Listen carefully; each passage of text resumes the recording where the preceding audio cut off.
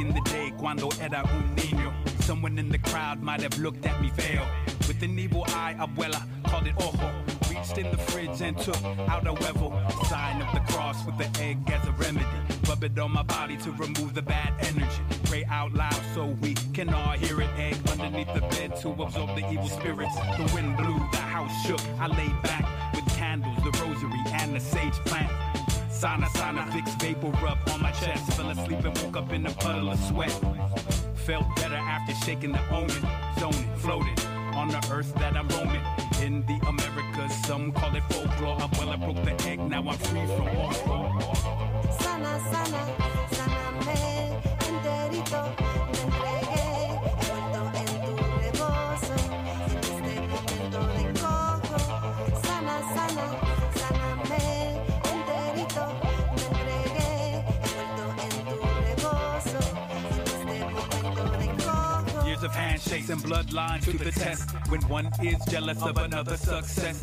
Family, friends, associates, and neighbors can all result to bevel when chasing after paper. Friends and enemies, good and bad energy, mal de ojo, affecting culture, psychology. Bad vibes can damage you and your circle. Wrong intentions from so-called friends can hurt you. Watch the life you're living, keep them at a distance. They'd rather see you missing than healthy and uplifted. See, you get this chance in this life to make a difference. People that surround you will affect conditions. Live in space, positive, how I live. Yes, I try to. Whether stormy gray day or outside sky blue. Work through the pain from the out and the inside. Embrace the joy and avoid the evil eye. Sana, sáname enterito. Me entregué, envuelto en tu rebozo. En este momento de cojo. Sana, sáname enterito. Me entregué, envuelto en tu rebozo. En este momento de cojo.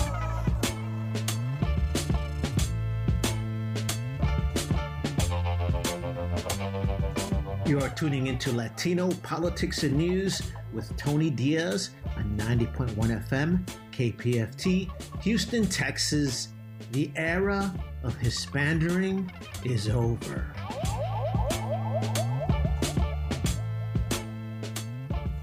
Thank you for tuning in to Latino Politics and News.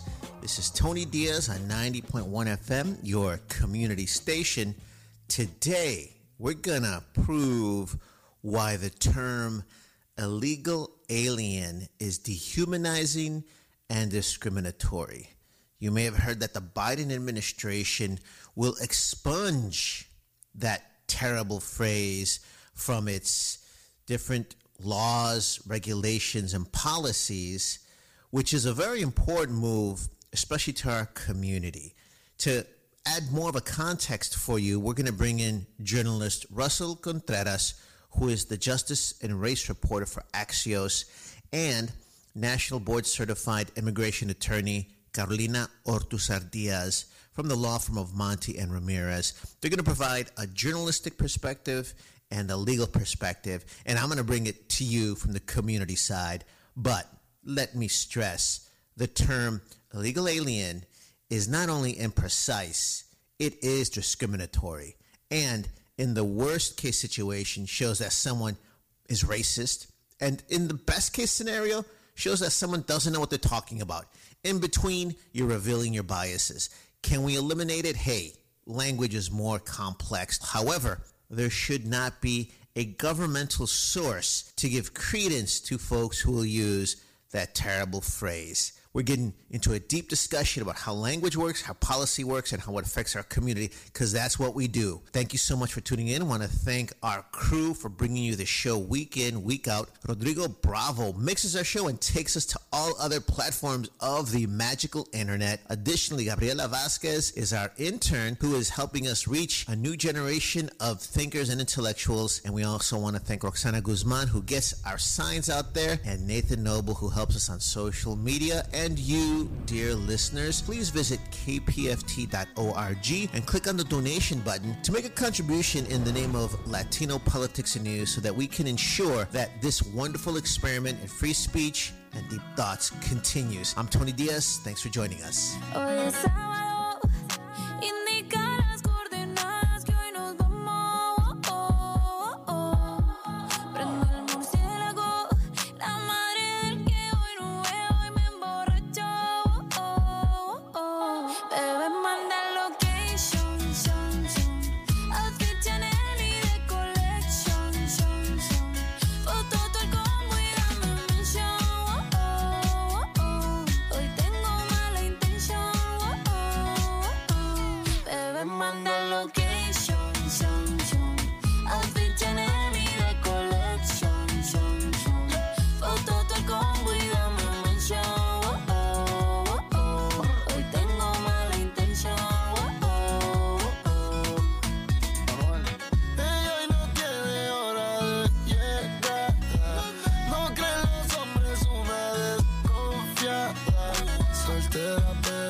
sé que ella es casada, pero eso cambia cuando bebe Bucana. Mucho creepy en la mochila, dilatada mi pupila, griten yo quiero tequila,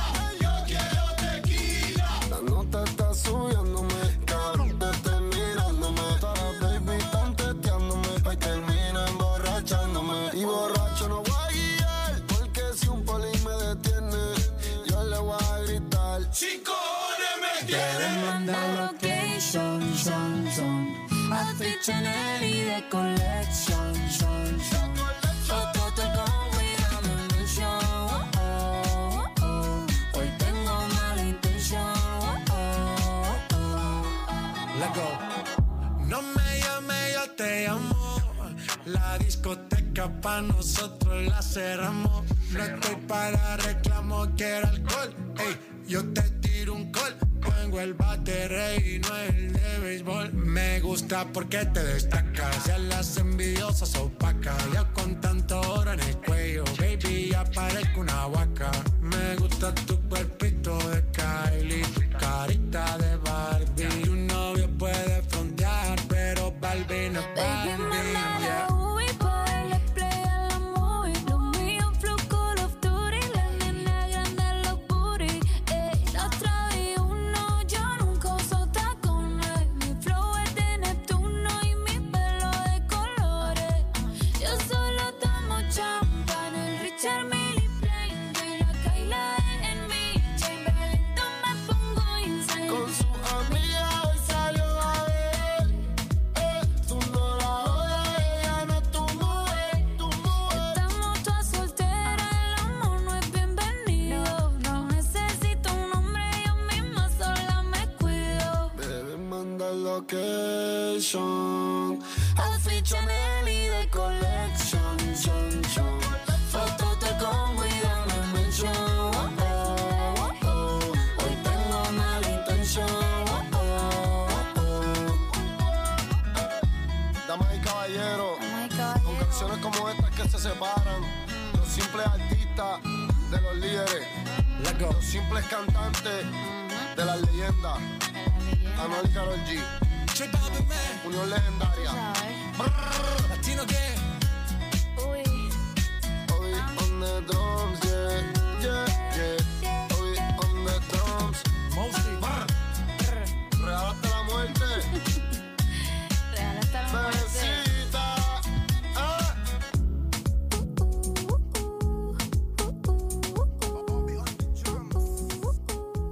You're tuning into Latino Politics and News. This is Tony Diaz. Today, we are focusing on the Biden's administration's proposal to remove the term illegal alien from all official standards.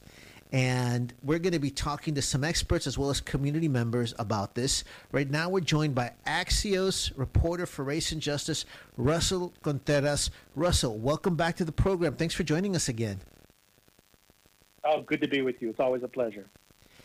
And, you know, I do have to add that I'm always arguing it's usually right-wingers and, unfortunately, even some, I thought, allies who are white liberals, they will point out that the term is used in the annals and the procedures of immigration, and they will point that out. And, of course, you know, this is typically when I'm on Fox 26 Houston, what's your point? Because there I have to deal with right-wingers. And then I have to tell them something like, well, yeah, of course, America also was making sure humans counted for 3/5 of other humans. So you can't go by the book. I'm personally excited that the Biden administration wants to expunge that and talked about how that term is discriminatory. Now, it's very much different for journalists who have to report.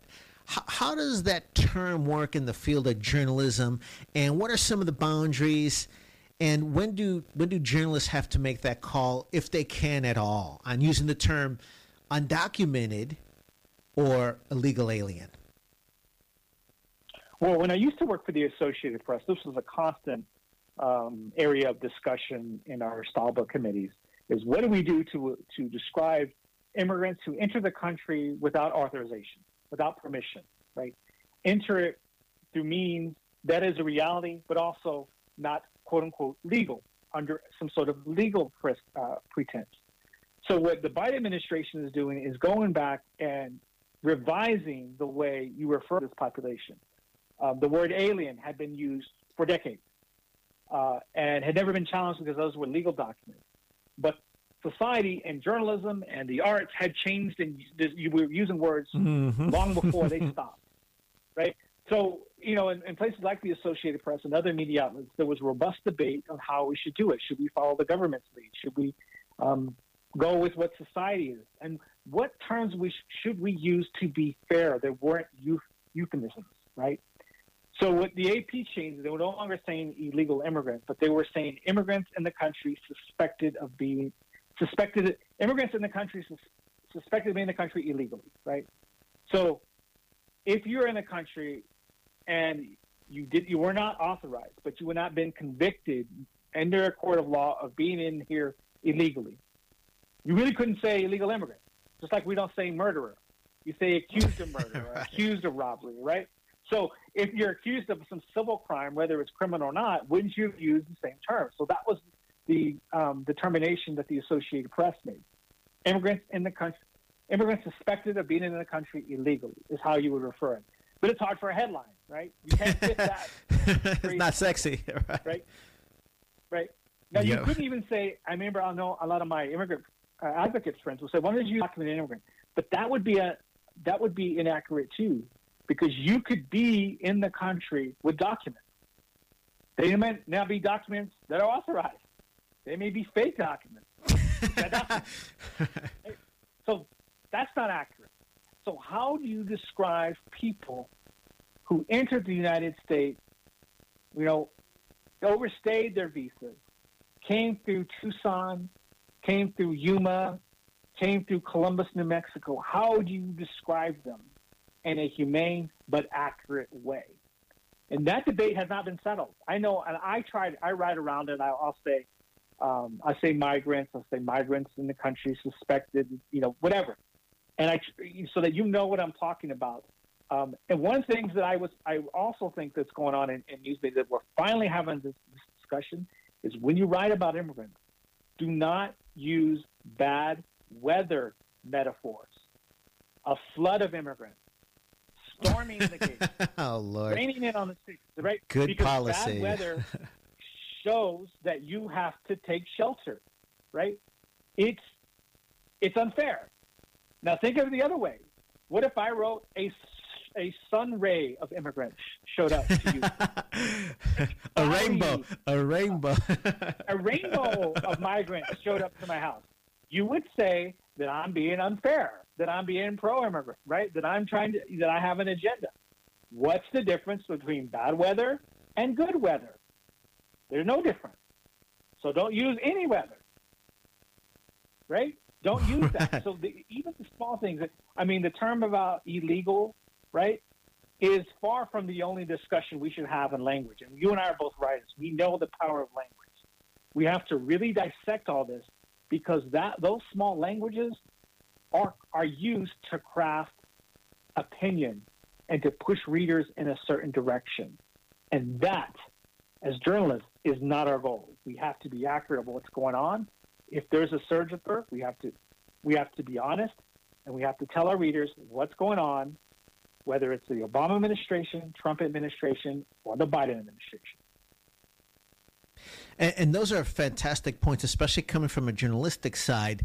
Talking about being a writer, a lot of this is humanizing our community. Now, people are used to this discussion when we're bickering about, well, which identity term should we use? And people are more accustomed to that.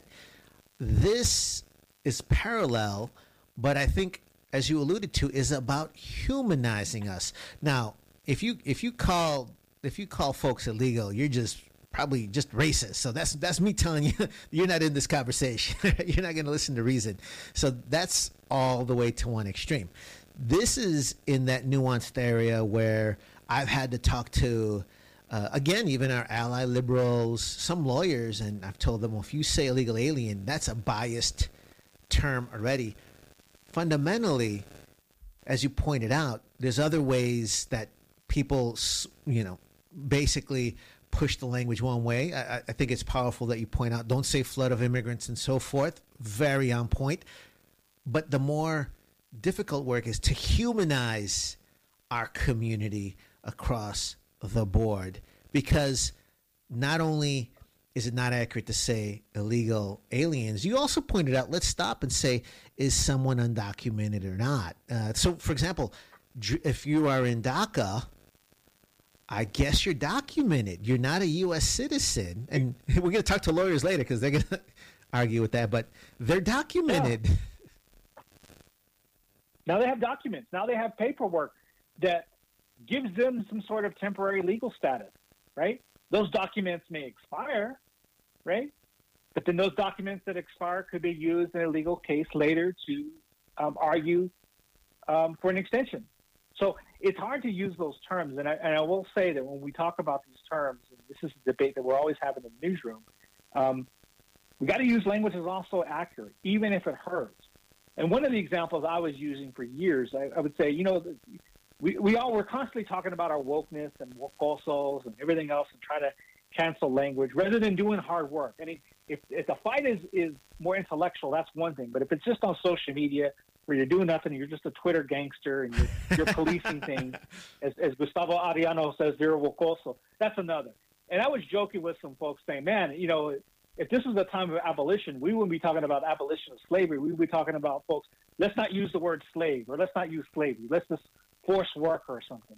Right? It would almost, I joke and say that we wouldn't be pushing for the abolition of enslaved people. We'd be just talking about terms. And sure enough, I wrote a few stories around about slavery, and I started getting pushback from historians saying, let's just use enslaved people. Let's, move away from the word slavery. And at one point, if you're talking about peoplehood, I agree with it. I understand that. You're trying to humanize people that were in chains, that were in horrific conditions. On the other hand, you have to be accurate about which were the conditions that they lived in and what they were called. Those words were used to dehumanize them because they were in a dehumanizing situation, right? And I'm very mixed on pulling back from those words and pulling back from that horror because it offends our sensibilities in 2021. I think we be accurate. We have to tell the truth, even when it hurts. And whether that influences public policy, that's another discussion, and that's beyond my pay grade. All I'm doing as a writer, painting what is before me and how it should be crafted. And if I use terms that are describing people in a humane way, are they being described that because they are in an inhumane condition? Is the condition that offends you, or is it the language? You have to decide that. What's fascinating about the point you're making, again, we are pushing away a little bit from the regular discourse of journalism. And I'm dragging you there because, I don't consider myself a journalist. I'm a pundit. I'm a political activist. So I do give my opinion. I do stay within the confines right. of certain areas. But what I want to add as a writer, though, is that you make a great case for the hard work of language in that, parallel to your example, the whole idea of dreamers and DACA recipients, that is interesting because we now know enough about that specific field of immigration that we can talk about them separate from the massive generalization. The massive generalization is complicated because, and we ain't got time for this on this show, but we talk about over years. One, there is no line for fair immigration. And on the other extreme, too, if you are a DACA recipient, immigration laws are so complicated, you need two lawyers. You'll need an immigration lawyer and a criminal defense lawyer if, for example, you're on a DUI or something to that effect. That's how complicated these issues are. I hear you saying we need to be smarter about these nuances and treat each segment as live individuals. And you're right, that takes research, time, and intelligence. And it takes compassion and it takes ethics to be honest with ourselves, right? yeah, we all have opinions. We're all going to come up to different political conclusions, and that's perfectly fine. But we also have to be honest about the causes and the conditions that we find ourselves in. Because after you and I go home, there's still some people in detention centers escaping something. They're still escaping poverty. They're still escaping violence. And before we can even, we've already labeled them without them even talking about why they're here. And sometimes we just have to shut up and listen. Those are powerful words to end on. We've been talking with race and justice reporter for Axios, Russell Contreras. Thanks for taking the time to talk about this great issue, and thanks for your insights. Thank you, Tony. Appreciate it.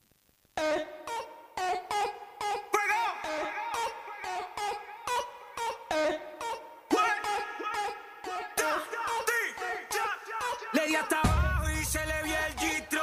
Lo más cabrón que mis ojos han visto. A mí tú eres un challenge como los de TikTok. Tú eres un problema y yo amo los conflictos. Y dice, ella le dio hasta abajo y se le vio el de todas sus amigas. Ella es la que más nos pasó por el agua y todos dijimos, esa gata es problema, problema. Ella siempre es el tema. Tú eres un problema, problema. ¿Cómo me daña el sistema? Esa gata es problema, problema. Ella siempre es el tema. Tú eres un problema, problema. ¿Cómo me daña el sistema? Yo, 24/7 rompiendo la ley, ey. Ella tiene la salsa como Rubén Blade, ey. Siempre OG, nunca fake, ey. Está botando humo como un babe blast con más. Síguelo, ya botamos el reloj. La calle se empiquetó, ya Linta me etiquetó. Movimiento sexy, nunca robocó. Búscale en los trending, siempre está en el top. Muchos le tiran y no le dan. Siempre ha sido así, eso es parte del plan. Si hablamos de nivel, nunca le llegarán. Ella tiene el trébol y anda con su clan. Vengan, ven. Ella le dio hasta abajo y se le vio el de todas sus amigas. Ella es la que más nos pasó por el agua y todos dijimos, esa gata es problema, problema. Ella siempre es el tema. Tú eres un problema, problema. ¿Cómo me daña el sistema? Esa gata es problema, problema. Ella siempre es el tema. Tú eres un problema, problema. ¿Cómo me daña el sistema? Le di hasta abajo y se le vio el gistro. Lo más cabrón que mis ojos han visto. A mí tú eres un challenge como los de TikTok. Tú eres un problema y yo amo los conflictos. Y dice, ella le dio hasta abajo y se le vio el de todas sus amigas. Ella es la que más nos pasó por el agua y todos dijimos, esa gata es problema, problema. Ella siempre es el tema. Tú eres un problema, problema. ¿Cómo me daña el sistema? Esa gata es problema, problema. Ella siempre es el tema. Tú eres un problema, problema. ¿Cómo me daña el sistema? Y nos fuimos hasta abajo. Y nos fuimos hasta abajo. Y nos fuimos hasta abajo. Y nos fuimos hasta abajo. Perreando, perreando, perreando. Nadie tumba la pared. Perreando, perreando, perreando. Fuego, Tiguá. You're tuning in to Latino Politics and News. This is Tony Diaz. Today we are talking about the Biden's administration move to strike that terrible phrase, illegal alien, from the annals of the Immigration Department, of American laws, and of American minds. I can only hope. Of course, I am waning upon this poetically. We are bringing in a legal expert, and she is a partner at Monty and Ramirez Limited. ¿Así se dice o no? She is a partner at Monty. Yeah. 5, 4, 3, 2, 1. You are tuning into a Latino Politics and News. This is Tony Diaz. Today we are taking head on the Biden administration's desire to eliminate the term illegal alien from the books. And today we're going to talk to a legal expert about this. I'm going to hit it like an activist and writer, but to bring us a perspective from the law books, we have invited attorney Carolina Ortuzar Diaz, a partner at Monty and Ramirez. Welcome back to the radio program, Abogada Carolina. Thank you so much for inviting me. My pleasure to be here. And I do want to point out that you are a big advocate of Nuestra Palabra, Latino writers having their say, as well as being involved in the community, so we work with you many times. Let's talk about this term. Now, personally, I am offended by the use of the term illegal or illegal aliens, but we're not going to go there because folks that are going to continue to use those words, and actually even other terrible words, they're not going to change their minds. Now, I do want to address the folks who think that they can use this term because it exists in the rules and regulations of the immigration and homeland security, etc. Because that's what I've heard from Republicans as well as some liberals who think that, well, I'm just using it from the legal area. And I try to explain to them, from my perspective, it reveals their bias. But there's more to it than that. So, first of all, give us an overview of what the Biden administration wants to do exactly, because it hasn't been done. It's just being proposed. Right. The Biden administration is proposing to eliminate the words alien or illegal alien from all, different levels of laws, regulations, and policies, memorandums, beginning with the most important rule or law that applies to immigration, which is the Immigration and Nationality Act. And but this will basically will be a top to bottom, everywhere, covering all aspects of immigration or possible immigration laws. That includes codes, as again, regulations, interpretations, and policies and memorandums. Now, currently, the new acting secretary for the director of U.S. Citizenship and Immigration Services is instructing in an internal memorandum to go ahead and start, eliminating the use of the word alien or undocumented alien internally, and from going again from this word that describe people that are trying to immigrate into the United States as alien or illegal aliens, from that to undocumented non-citizens or non-citizens. Now, it's interesting you say, well, the law says this, so, it's correct. But at the end of the day, we've already seen that this change already happened in California in 2015, where they implemented this elimination and the codes and labor employment, and labor specifically. And you have this problem about how do you describe an individual, a person, without putting this person into a category that connotates a criminal action or illegal action, and bringing all that potential bias or discrimination.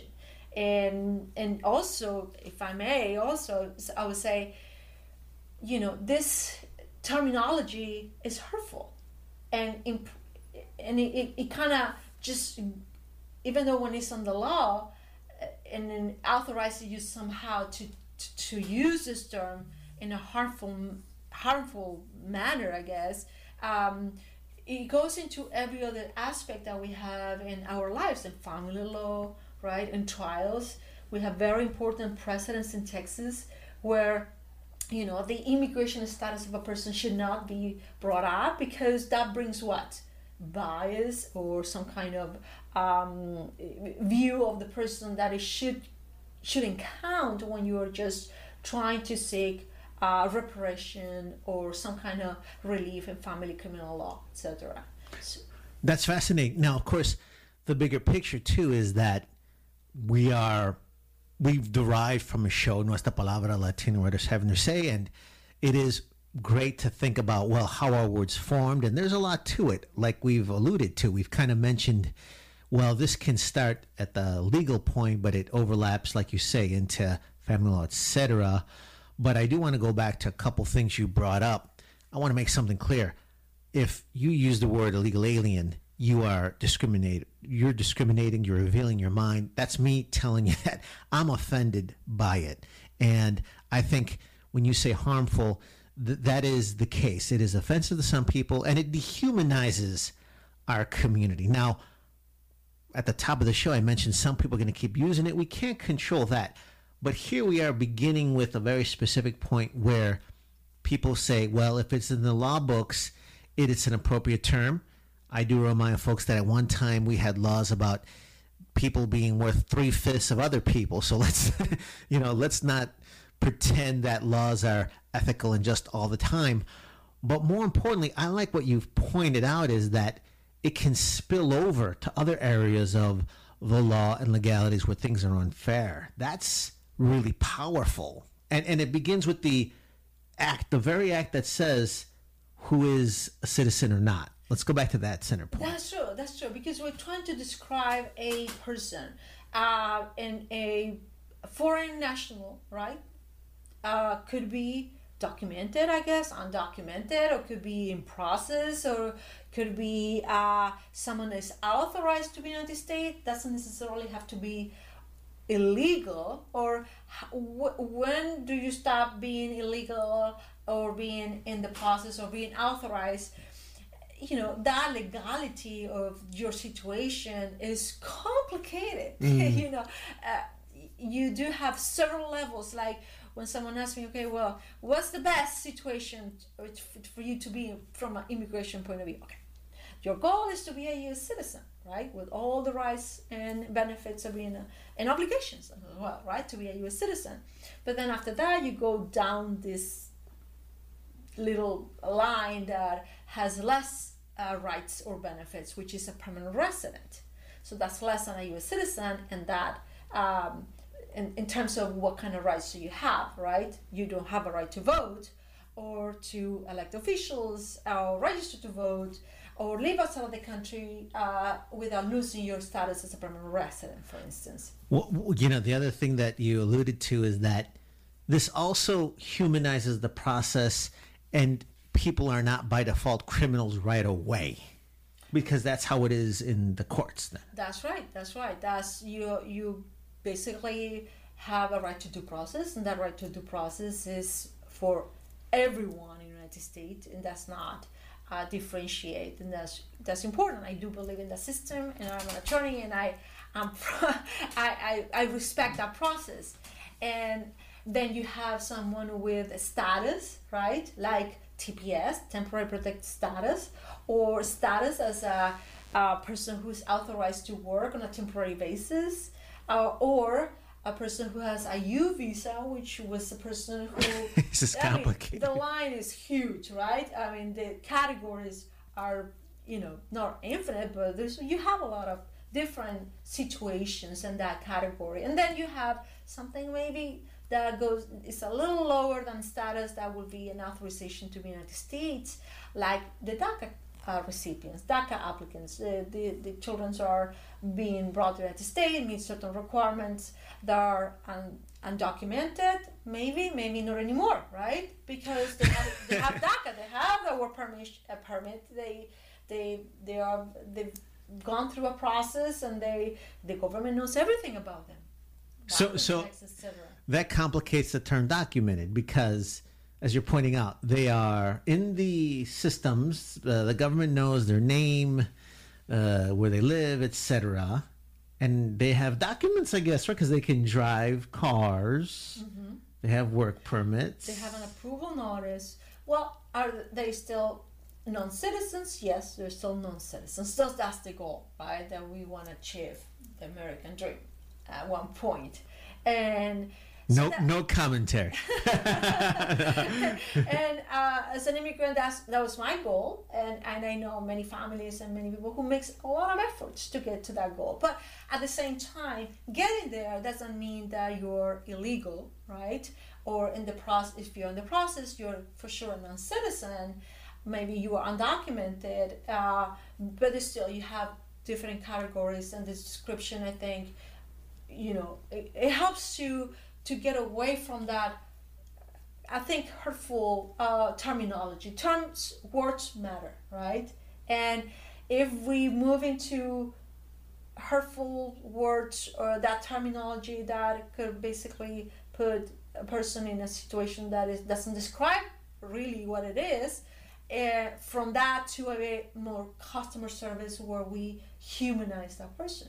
And by the way, this is a great discussion. I'm glad that we can bring this to people on Latino Politics and News, on KPFT. They can experience it live on the air. They can go back to this. People are going to go back to this to listen to this, because this is not a cute slogan. So everything we've said does not fit on a bumper sticker.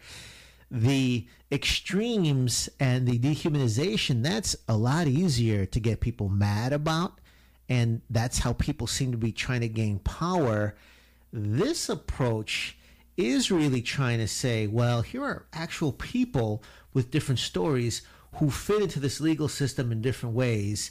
And you're opening our eyes to the complexities of it.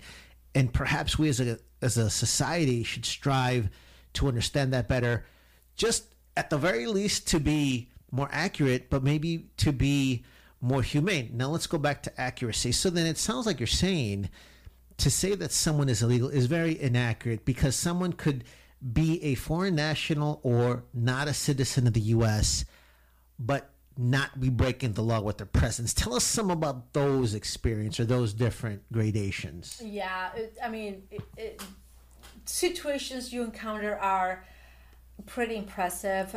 Situations where, for instance, a person who's trying to seek asylum in the United States is traveling and is pregnant and she happened to have the baby give birth at the border.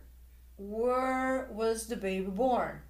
Sometimes we just don't know, or she doesn't know. Was she born in the U.S.? Was she born in Mexico? And then the next problem is, how do you prove that?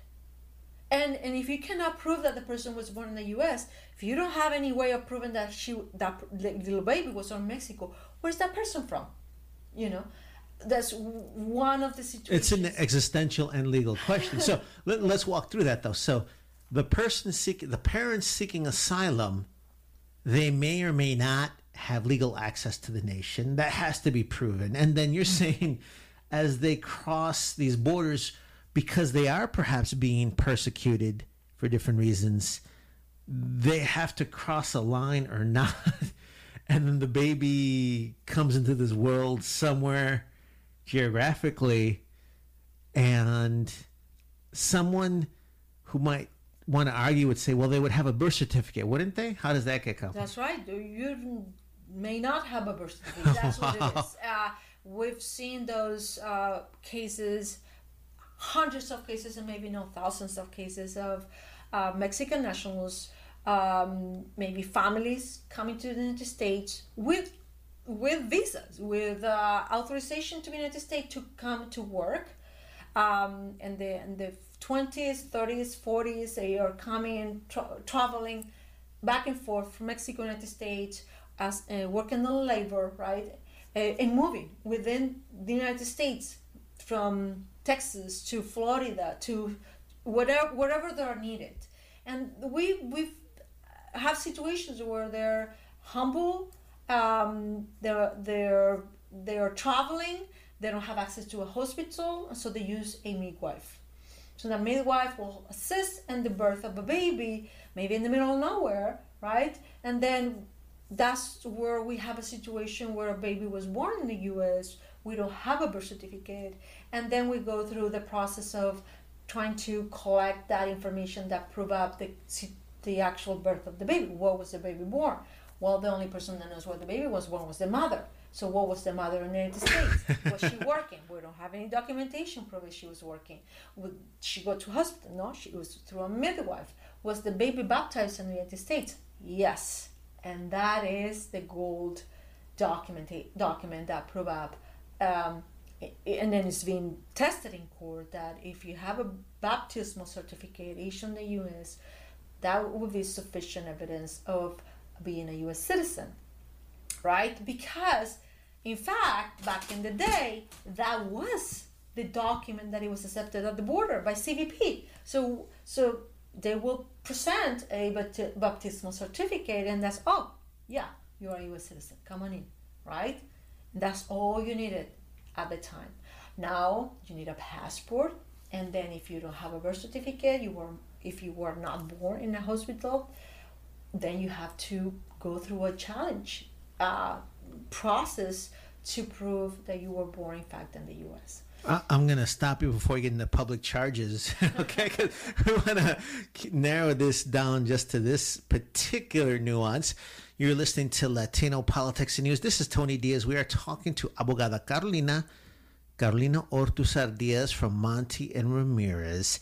And we're walking through why it is such a big deal that the Biden administration wants to remove, and here I'm going to editorialize, that terrible discriminatory term illegal alien, or just plain alien, which if you use it, in my opinion, you're revealing your bias. That's the nicest way I can put it. And then from there, it gets discriminatory. We're talking about why that's a big deal. You mentioned several complicated issues. Let me ask you this then. You mentioned the case of parteras or midwives. And this brings up the whole issue of babies.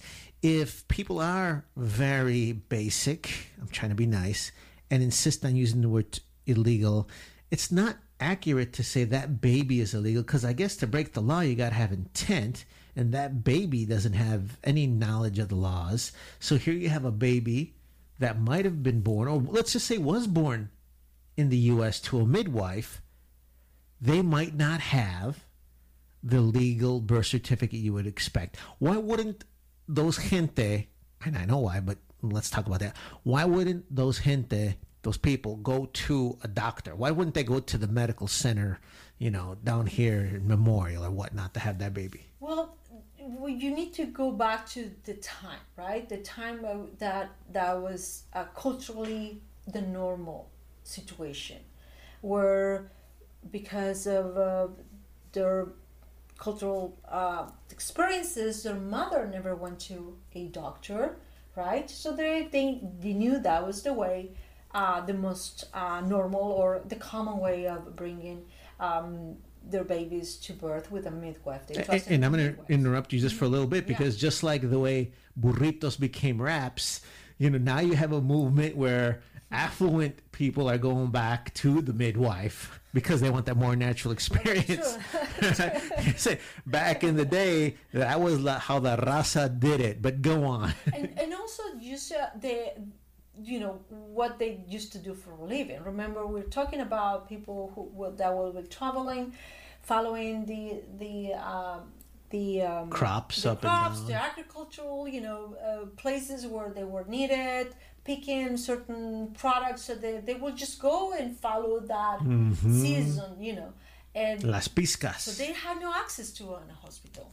They were in the middle of nowhere. So really, customs, right. There were migrant labor in the rural areas. Right now we're looking at the problem with rural access to hospitals because of the COVID epidemic. Mm-hmm. So if it's happening now, you're pointing out, especially back then, and especially to our community, either to customs, poverty, and the cost. They're not insured. Again, that's a problem coming up now. Not insured. Mm-hmm. Can they pay it? Do they believe in it? All those factors. Little U.S. citizen comes into the world, but they don't have. And I think the best way to explain this, why is it hurtful? Why it matters? There's something that I was born in Chile, and typically in Latin America, and I think United States also, for the longest time there was a distinction between children born within the marriage of the parents and children born out of wed, right? And that was a huge distinction. It was called hijos legítimos, hijos ilegítimos. So we call that legitimation by the marriage of the parents. That created huge differentiations between one and the other. If you were born in outside of wedlock, you didn't have rights to inheritance, rights to the state. You were looked at in a different way. You were basically a lower second class citizen. Absolutely. So words matter. It should not be a distinction of children just because their parents were married or not married, right?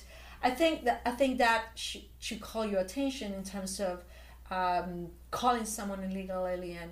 It just right out there, you're putting that person in a position to explain, like, what are you doing here? Why do you do this? Why are you breaking the law? Versus just technically describing someone that is a foreign national, non-citizen, that is trying to pursue either asylum, refugee status, or a process by which they are going to immigrate to the United States, and doesn't necessarily need to be classified as necessarily something illegal, right? I started the conversation by pointing out how use of the term illegal or legal alien reveals a person's bias, if they're discriminatory, etc. It appears that this can also reveal the ethos, ethics, or mindset of a nation. You pointed out in Chile their baggage about if someone was a legitimate child or not. I want to go back to point out what the Trump administration was doing, where reported cases where you had children who didn't speak the language in a courtroom trying to defend themselves. And we just pointed out earlier, if breaking the law depends on intent, children don't intend to break the law. That was heinous to me, to put children in that position. But again, they are then caught in the crossfire of proving if they're legal or illegal. And again, to me, I'm glad we're past that moment, because that does reveal the ethics of a nation. But here we are still walking through some of these nuances. Are there other examples then where someone might be a U.S. citizen and not have, well, como le decimos en español, los papeles or their papers? Actually, there's more. I didn't want to stump you. I'm like, surely more. There can't be more. I had a situation where I had to help assist someone who was a gypsy, or Gitanos, right? They live in their own little world. They're move around. They don't follow the same rules that we follow in terms of going to a hospital or registering birth or keeping paperwork with you because you move so completely different culture, customs, protocols. And they were born in the U.S. I can tell you pretty clearly they were born in the U.S. and their families were born in the U.S. And unfortunately there was also additional situations, right, that they were affecting the family. There were divorces, separations, maybe, where that my client was disconnected also from a more, maybe a traceable paperwork, right, where she could actually find out, where was she born exactly, like any birth certificate, existential and legal questions. Fascinating. Wow. That's right. So they are U.S. by definition. They're born here, U.S. citizens, but they didn't have the papers because of their customs and practices, etc. Wow. Exactly. So there's plenty of situations where you are U.S. citizen even, but you may not have the documentation that you need to either prove up you're a citizen easily, at least, or in a traceable manner. Surely any reasonable person listening to this then can wrap their head around the fact that it is more accurate to describe folks as perhaps foreign nationals, non-citizens, or undocumented citizens, because that then says there is this process to become, U.S. citizens and navigate our countries, and that could be within the realms of legalities versus basically causing existential crises for individuals by saying you're illegal and or revealing the ethos of our nation, saying that we just want to dehumanize people in general. So then going very back specifically, even in the court of law, then it's not just one button that can be pushed to change this, because you mentioned we started with the main law, but then there's policies, procedures. California, of course, was ahead of it. I will say this for Texas. I was speaking with the former Texas Supreme Court Justice David Medina, who had signed the opinion where Texas said you cannot use the term alien in the court in Texas. So that's fantastic for us, but we haven't gone as far as California then. So where else does the Biden administration have to scratch out this word? You're right. At the end of the day, I would say it's a cultural thing. So you can change the law, you can eliminate these harmful wordings, but at the end of the day, we hopefully, as an attorney who represents people who are desperate need to hear from immigration and have information about their case, customer service, right? That's what ideally this will go move into, like trying to just respect or trying to provide that customer service that we need everywhere, right? So when you call immigration, always had good, people on the other side of the call trying to solve my problems, my clients' problems. But at the end of the day, if we are moving into this more inclusive, right, terminology, so that hopefully will show in practice. And as I said, look, we're talking about the Immigration Nationality Act, which is the big, profound law that regulates the immigration laws in the United States, but then you have regulations and you have policies and you have memorandums. But then within the United States, you have internal correspondence, opinions and things like that. And then you move into your actual customer service that it is inclusive in the way you practice, your on a daily basis, what you're doing from that customer service point of view. That would be excellent.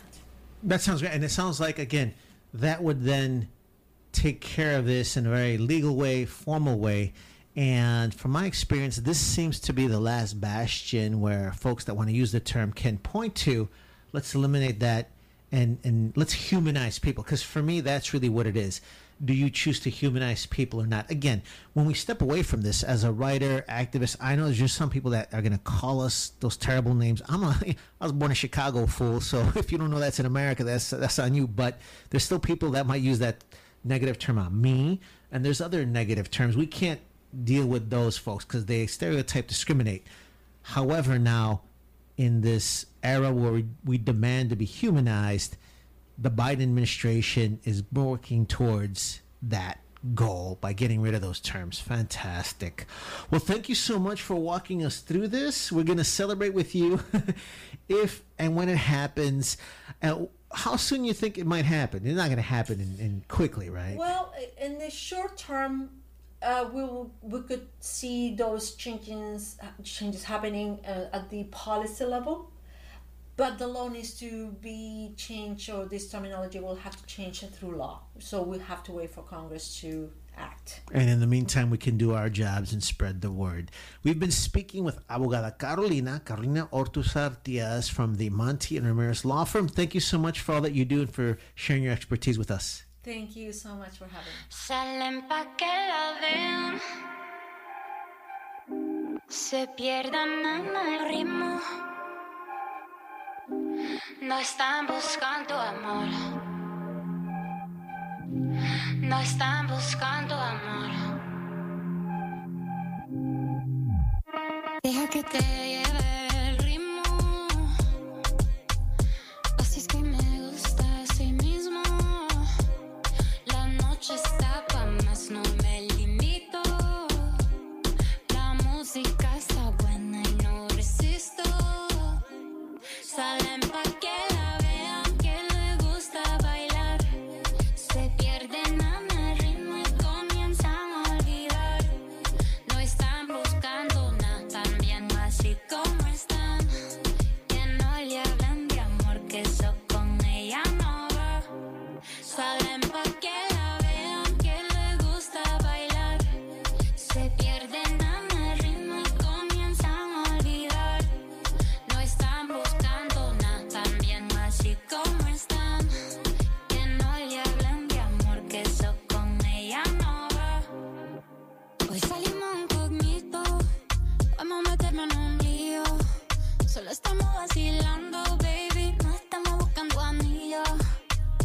Cuando ponen la música le damos con todo. A quien no le gusta una latina bailando reggaetón. Vente, si quieres probar. Vete, si te vas a enamorar. Hasta que amanezca no paramos. Se acaba la fiesta si no vamos. Con el cel apagado, ellas salen pa' que la vean, que le gusta bailar. Se pierden en el ritmo y comienzan a olvidar. No están buscando nada, también así como están. Que no le hablen de amor, que eso con ella no va. Salen pa' que la vean, que le gusta bailar. Se pierden en el ritmo y comienzan a olvidar. No están buscando nada, también así como están. Que no le hablen de amor, que eso con ella no va. Salen pa' que la vean. Se pierden en el ritmo. No están buscando amor. Vete, si te vas a enamorar. No están buscando. Vete, si te vas a enamorar.